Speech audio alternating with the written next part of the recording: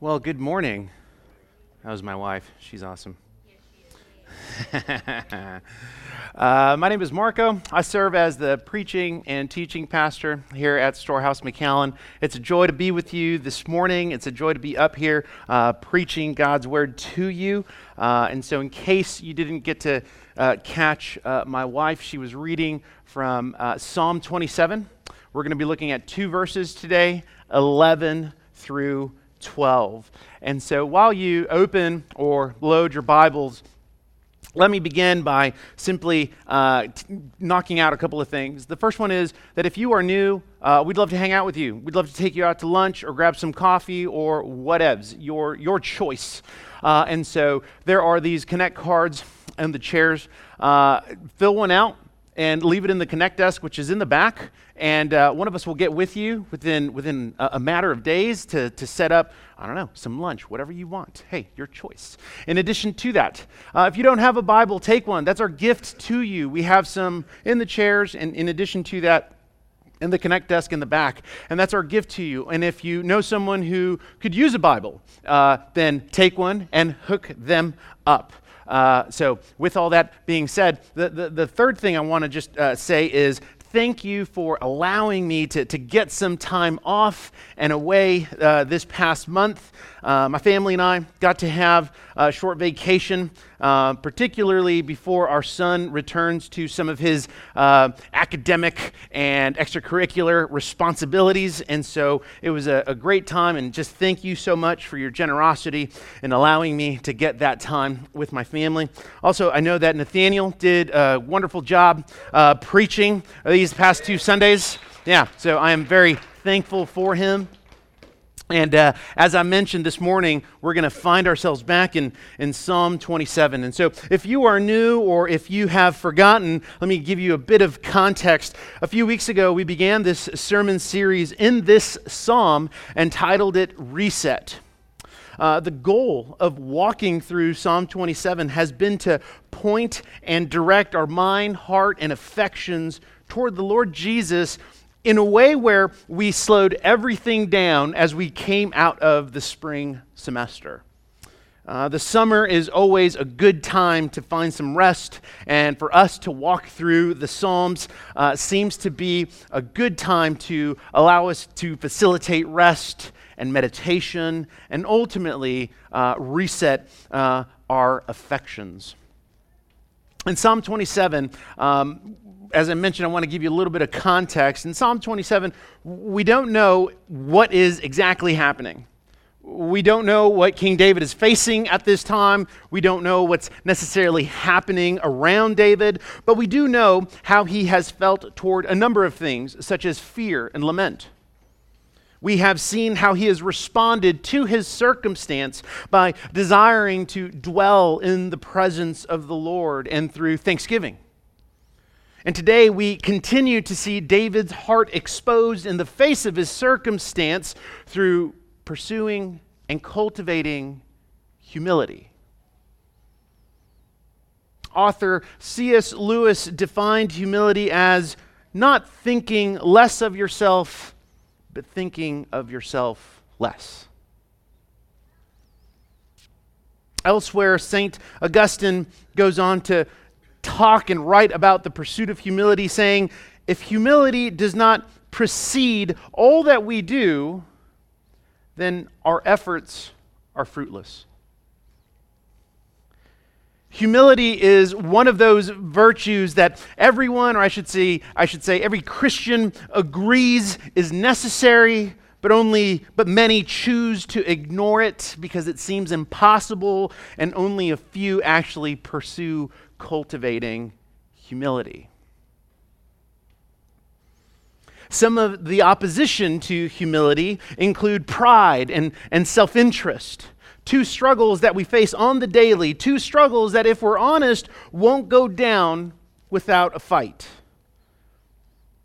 And in brief, pride can be a cocktail of struggles, ranging from entitlement, superiority, arrogance, jealousy, and even laziness and passivity. Self-interest, on the other hand, tends to be served neat. A love for yourself that is greater, if not the priority, over the love of others.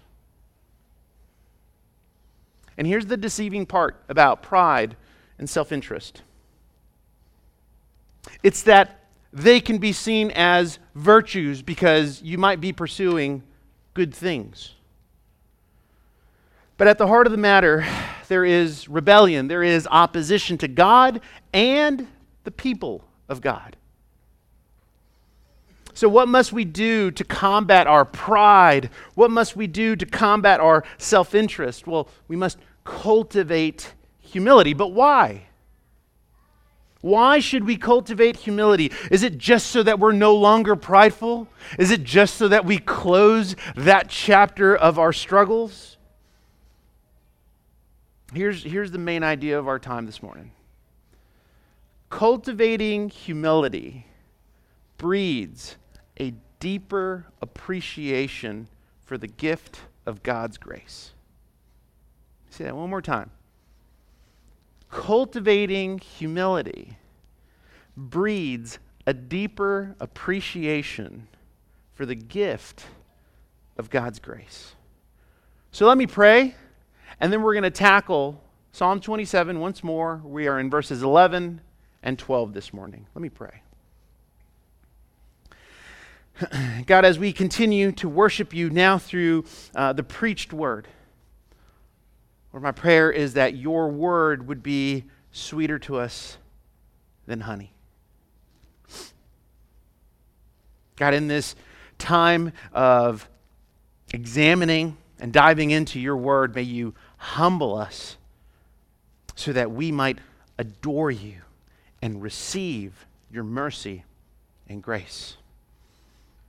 We thank you for the opportunity to gather, to worship and adore you. And we ask all this in the name of the Lord Jesus. Amen. We're going to start with verse 11, and I'm going to unpack as much as I can, and then we'll go into verse 12. But let's stick to verse 11 for just a minute. During my time away, I got to have some really good conversations with my family. Some of those conversations were necessary because it seemed as if each one of us was running on fumes, steaming after a long spring, and in need of a break to recharge and to reconnect. Right? Dare I say, reset. Anyway. And as I thought about this sermon, I regularly thought about examples to provide you concerning my need to cultivate humility, and I couldn't think of any. Not because of like, oh, look at me, but not because I don't have any, but because I think my desire was to be clever and creative. And that's literally the opposite direction of cultivating humility.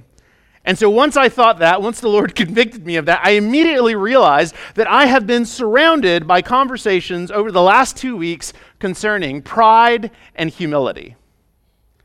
One of the things I had confessed to my son while we were away was that I needed to learn to make the distinction between times when he has actually sinned against me and times in which he simply did things differently. And I became upset because he broke my law. He actually didn't do anything wrong. He actually didn't even sin against me. But he challenges my pride. And so I've needed to confess that to him.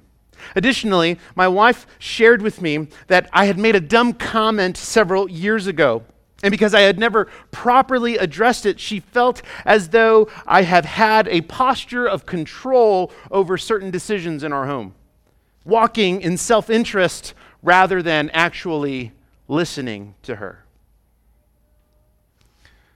Yesterday, I met with an individual from our congregation, and as we began to catch up, the first thing he wanted to work through was the amount of struggle he has with his pride and how easily it deceives him, equating his hard work with entitlement over certain positions at work or making logical sense out of situations instead of simply listening to brothers and sisters in Christ. Realizing this heart of pride isn't just a struggle, it's actually a lifestyle. And it's something that he wants to put to death. Here's my point. We are, and I am, regularly surrounded by the struggle of our own pride and that of our brothers and sisters. We have plenty of examples to consider. I was convicted by that, and I gave you a few of them. Right? Pride and self-interest must be dealt with severely and immediately, because when we don't cultivate humility, in essence, we deny God of his glory, and we are elevating ourselves above him. Thus, we find ourselves in Psalm 27, verse 11, where David writes, "Teach me your way, O Lord." There's a lot to say about these 6 words. So I want to examine them and how they relate to us, you and I, cultivating humility. First thing I want you to note is posture. And this comes as a way when David writes, "Teach me." I want you to notice that, right? I want you to notice what David says in this verse, but I want you to notice what he says both in this verse and in the context of Psalm 27. He says, "Teach me." If you got a pen, you got a highlighter, circle it. Underline it, highlight it, whatever it is your jam is. Teach me. When a Christian cultivates humility, they almost always have a posture of teachability. Because when our hearts are humble, it is then that we are the most teachable. It is there where we actually bear fruit. Having a posture of teachability suggests a number of things, particularly as we read Psalm 27.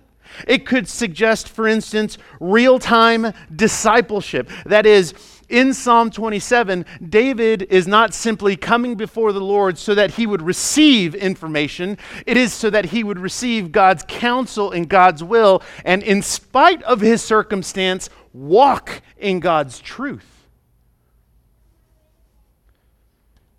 You know what I'm saying? Like, he's not just growing in knowledge. He wants to know God's will. He desires it. We saw that in verse 4. He wants to know God's will so that he would actually walk in light of God's will in spite of his circumstance. That's real-time discipleship.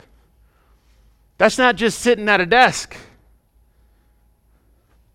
It could also mean that David, upon saying, "Teach me," he is asking for the pursuit of joy.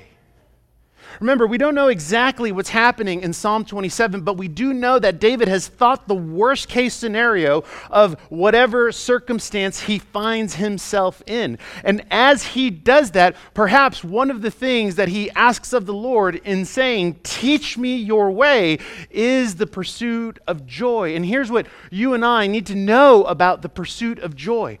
Oftentimes, we only equate joy to happiness, or we only try to look for joy in heartache. But you and I need to know that happiness and heartache aren't exactly mutually exclusive. You could hear a pin drop. Happiness and heartache are not mutually exclusive. Therefore, as he pursues joy, possibly, he is pursuing it in the midst of happiness and heartache. That could be you.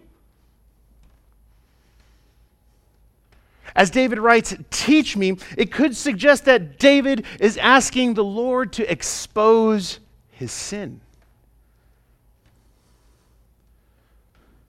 Right? Like, oftentimes when we read verses like this and we see them on social media, right? Or we put them in our bios, right? Or you might even have like a tattoo on your wrist so nobody can see under your watch and bracelets, right? It might even say like Psalm 27:11, right? Like, the whole thing here is you never necessarily think of, man, I'm praying this prayer so that God would expose my sin.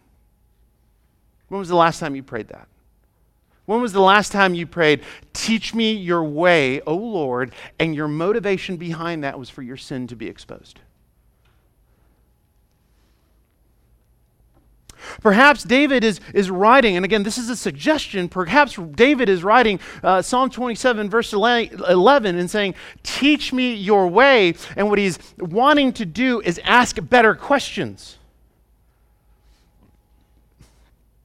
You see, when we consider the circumstance that he finds himself in, or circumstances that he has found himself in before, and as we try to relate to some of those hardships, you and I tend to ask questions like, when will this be over? God, when are you going to get me through this? Right? But perhaps teach me your way, O Lord, suggests that I need to learn to ask better questions. Lord, in spite of my circumstance, how are you trying to change me? What are you teaching me? That's a completely different approach to Psalm 27:11. By David opening with those two little words, teach me, it further affirms his previous desire to seek the Lord. Go back to verse 4. One thing have I asked of the Lord that I will seek after. Now, if you weren't here, if you don't remember, circle the word seek. That the origins of that work mean counsel. He is seeking specifically the counsel of God. He is seeking God's will. In addition to that, we talked about God's will being parallel to God's word. It further affirms his previous desire to seek the Lord. At the heart of David's desire is him wanting to know God and his will. A posture of teachability is not only a part of humility, but an awareness that you have not arrived. Christian, do you think you have arrived? Because you read some theology book and you memorized Psalm 23 and you got Philippians 4:13 tattooed on your wrist? Have you arrived? Are you a student of God's word? Is the beginning of this verse ever in your prayer? These aren't on the notes, so you're just going to have to listen. I want you to listen to Paul Tripp on this verse particularly, his need to pray this verse. So just listen. I'll go slow. I won't sip on coffee. Here we go. There are two main reasons to pray this prayer. Once more, he's talking about Psalm 27:11. There are two main reasons to pray this prayer: depth and danger. Why would I pray to be taught again and again and again by the Lord? Because his wisdom is just that deep and vast. His wisdom has no boundary. I pray to be taught because the wisdom of God is just that deep. I also pray this prayer because I live in a world of danger.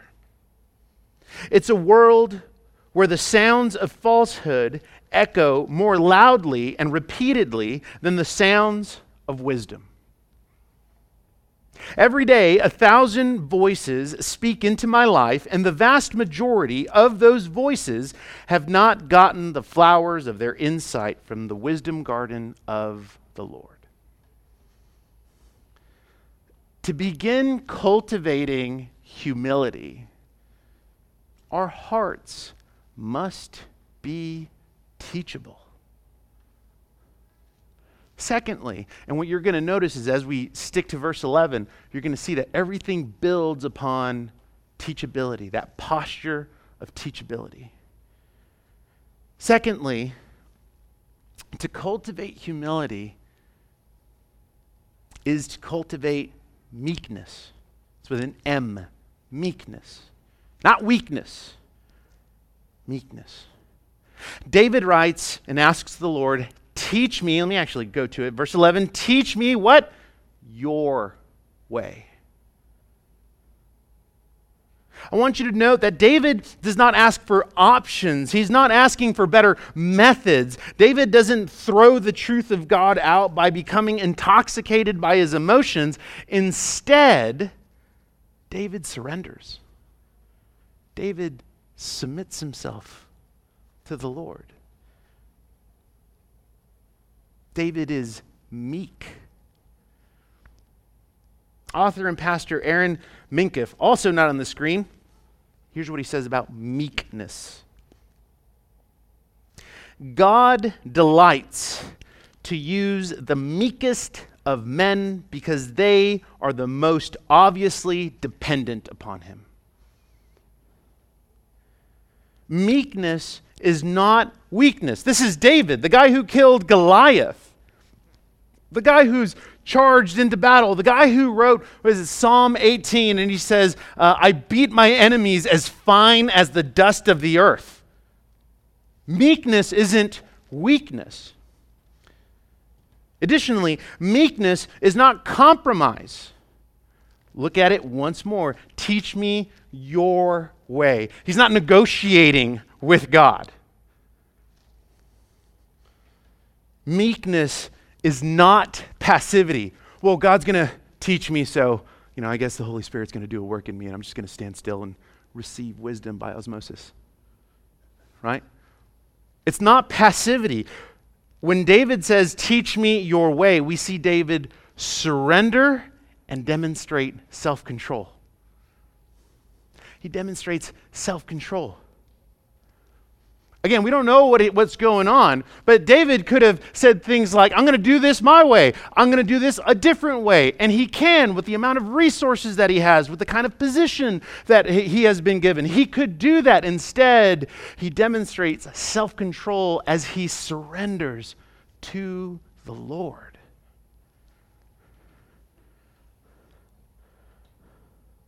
David's heart is centered upon his affection for the Lord in spite of his circumstance.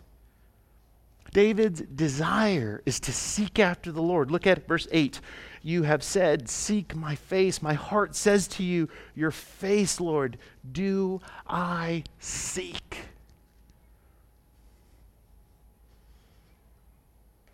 Thirdly, David writes, to be led on a level path. Verse 11 still, teach me your way, O Lord, and lead me on a level path because of my enemies. The Psalms, and in case you haven't noticed, are filled with language of level paths or the paths of righteousness, and this is no different. David's prayer involves him asking the Lord to not only lead him so that he would be led, but so that he would exercise discernment.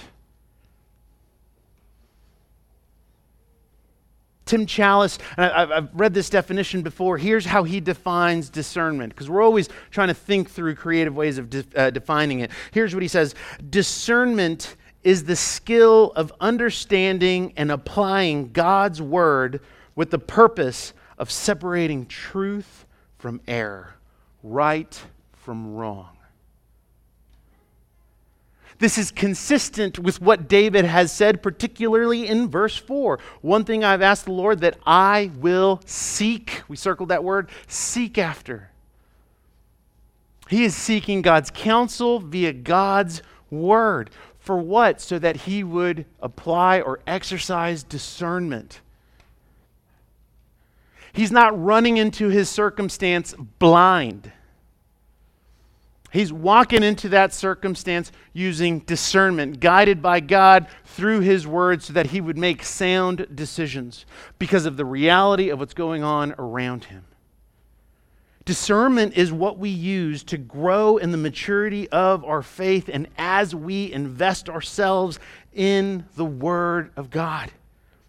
See, apart from the wisdom of God's word and the work of the Holy Spirit, we won't grow in discernment. What we end up growing in is our own understanding. We become puffed up and conceited with knowledge.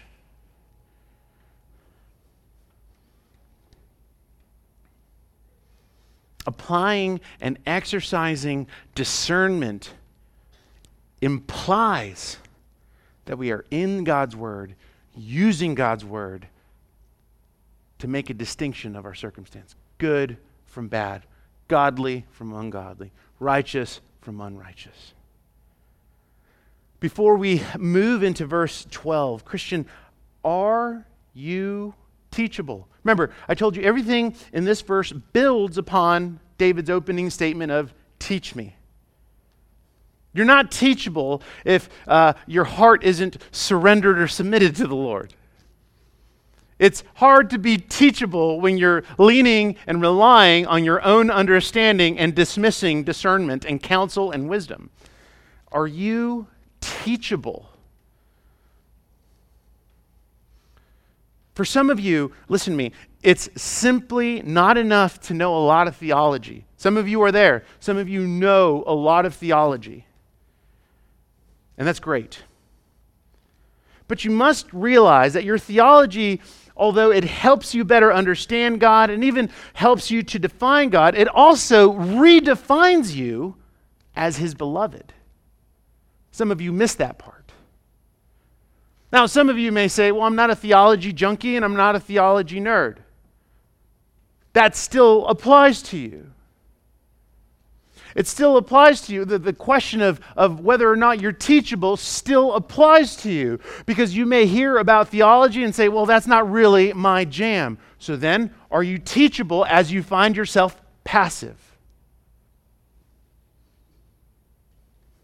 Are you teachable as you find yourself in passivity? Cultivating humility involves a posture of teachability, surrender, and discernment. Let's go to verse 12. Verse 12 provides better clarity as to why we must cultivate humility as Christians. I mentioned that when we cultivate humility, we have a deeper appreciation for the gift of God's grace. And this verse helps us to understand that. And so because we're not sure, once more, of what's happening around David in this psalm, we can only speculate, but there are a number of ways we can unpack verse 12 and apply this verse to our need for cultivating humility. And so let me read verse 12, and I'm going to tell you where I'm going to focus on, right? Verse 12, he says, "Give me not up to the will of my adversaries, for false witnesses have risen against me, and they breathe out violence." Here's what I want to do. I want to focus on that last statement, that they breathe out violence. And so I'll unpack it to the best of my ability, and each time I'm going to circle back to humility and appreciation for God's grace. When David writes that they breathe out violence, he is telling us about his enemies, whether they're real and he's being hunted, or this is him just coming up with the worst case scenario about what could happen to him. And so what I want to do with verse 12 is I want to make it personal. That rather than saying that they breathe out violence, I want us to look at it instead of we breathe out violence. As we've been talking about our need, our genuine need to cultivate humility, I mentioned that we must investigate why. And here's the first reason. The reason you and I need to cultivate, to pursue humility, is because of our sin. Like, remember, we're going to make it personal first. It is because of our sin. This phrase tells us a great deal of the depths of our hearts. That apart from faith in Christ Jesus, you and I breathe out violence. Listen to Genesis 6. "The Lord saw that the wickedness of man was great in the earth, and that every intention of the thoughts of his heart was only evil continually."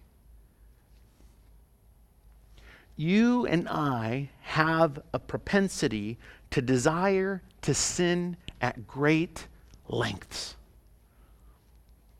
Former U.S. Navy SEAL Jocko Willink once said that war is hell because it brings out the worst in human beings. never been to war. But I would also say, so does a wicked heart. A wicked heart brings out the worst in humans toward other humans, particularly inside of the church. Cultivating humility breeds a deeper appreciation for the gift of God's grace. How? Because as we cultivate humility, we are reminded of God's goodness toward sinners who breathe out violence. When we look at verse 12 and say, oh man, they breathe out violence. We were those. We were the enemies who were breathing out violence in opposition to God and the people of God at one point. And God, in his mercy and grace, held a mirror out in front of us. And as he held a mirror out in front of us, we were convicted by the depth of our hearts. And upon that, we were rescued and we were redeemed by his mercy and grace. See, it's really easy to look at verse 12 and start thinking about your circumstance or start thinking about that person that said some stuff about you on Facebook. But what about when we make it personal? That was us. And the only thing that separates us is repentance. The only thing that separates us is that we were convicted and our hearts were broken and our spirits were humbled as the Lord Jesus held a mirror out to our face. And in that moment, rescued us, redeemed us. Secondly, when we look at that phrase, breathing out violence, it can also apply to the things of this world and even hardship. Some of you have been through really difficult seasons. Some of you have not been through a difficult season, but you find that there is opposition in our culture, particularly to God and those who, and the people of God. There are people in our community who hate Christians for several reasons. Some of them are personal hurts, and some of them are simply critical and hateful of the God that we love and serve. And when we cultivate humility, we learn how to discern temptation, lies, and the loud voices of those who oppose God and the people of God. What you listen to matters. Listening is biblical. It shapes a lot of how we live. The kind of vehicles you drive, the kind of clothes that you wear. Listening is biblical. Therefore, as you and I go out into the world, we need to be listening as to what is going on around us. And in an effort to make distinctions of godly and ungodly, righteousness and unrighteousness, we need to apply discernment because there are those, whether it's individuals or institutions, who breathe out violence. Therefore, we apply discernment. And finally, we've looked at us personally, we've looked at the community or the world around us, but we're also looking at our enemy who breathes out violence. We're looking at Satan. Peter says that he is like a lion seeking someone to devour. Listen to me. Humility doesn't make you weak. See, in humility, as we surrender ourselves to the lordship of Jesus, in that moment, in that space, we are enabled and empowered to resist Satan, his works, and effects. Cultivating humility doesn't mean producing passive Christians. It means being humble and ready Christians who are humble and ready only because of God's grace for them. And as we close, that's the entire point of these two verses. That cultivating humility and understanding the depths of our hearts is only possible because of God's gift of grace. The gift of grace that has been bestowed upon you, Christian. That's why you can surrender yourself before the Lord. That's why you can see the depths of wicked hearts, yourself included. It is because God's grace has been bestowed upon you. See, as Christians, we haven't arrived. Therefore, we eagerly desire to be taught by the Lord. We were those who once breathed out violence, yet by God's mercy and grace, we have been transformed from enemies to sons and daughters. If anyone knows the depth of wicked hearts, it's us, and it is only because of God's grace that we can cultivate humility and see that we have been transformed for His glory and for our good. This was best demonstrated in and through the life and death of Jesus. That He pursued, embodied, and cultivated humility, the kind that David is praying for in Psalm 27. By living the life that we cannot live, He bore our violence on the cross and in our place so that we would be reconciled to the Father. And as a result, Christian, not only does the Holy Spirit reside in you, but you can pursue and cultivate humility because of His grace for you. The more you cultivate humility, the deeper your appreciation of His grace becomes. It is a well of grace that we lavishly drink from that will never run dry. So, Christian, are you teachable? Do you feel as though you have arrived? I want you to think about that one. It's not just the theology junkies. It's also the ones who are passive, even lazy. Do you feel as though you have arrived? Does deepening your appreciation for God's grace cause you to worship and adore the Lord Jesus? Or do you ignore and deprive yourself of His grace for you? Humble yourselves before the Lord this morning. Receive His mercy and grace. Confess your sin and fix your eyes upon the Lord Jesus. And if you don't know Jesus, I'm really thankful that you are here this morning. And here would be my plea. Surrender yourself before the Lord Jesus Christ. Surrender is not merely intellectual. You could ask any Christian, because if it were only intellectual, then all of us simply subscribe to arrogance. Surrender before the Lord is a broken heart, one in need of a Savior. And the Lord Jesus invites you to come and know Him, pardoning anyone who turns to Him in repentance. Therefore, repent and believe. Church, let us remember that cultivating humility breeds a deeper appreciation for the gift of God's grace for us. Let's pray.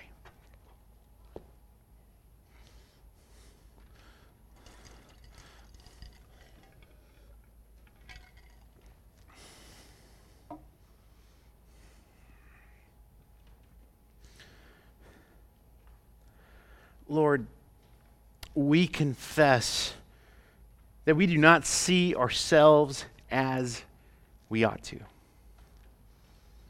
We are excessively confident in our own sufficiency. We habitually trust our own wisdom. We constantly overestimate our abilities, our resources, and our strength. And we fail to acknowledge that in reality, we are weak and blind. In our ignorance of the truth, we deprive ourselves of your grace. And so, Lord, we confess to you our sin of pride and self-interest. We humble ourselves before you. We acknowledge our desperate need for you. And so, Holy Spirit, help us to see ourselves as you see us. Help us to know our constant need for you. And may we walk in your grace, your strength, and sufferings. May the words of our mouth and the meditation of our heart be pleasing to you this morning. Amen.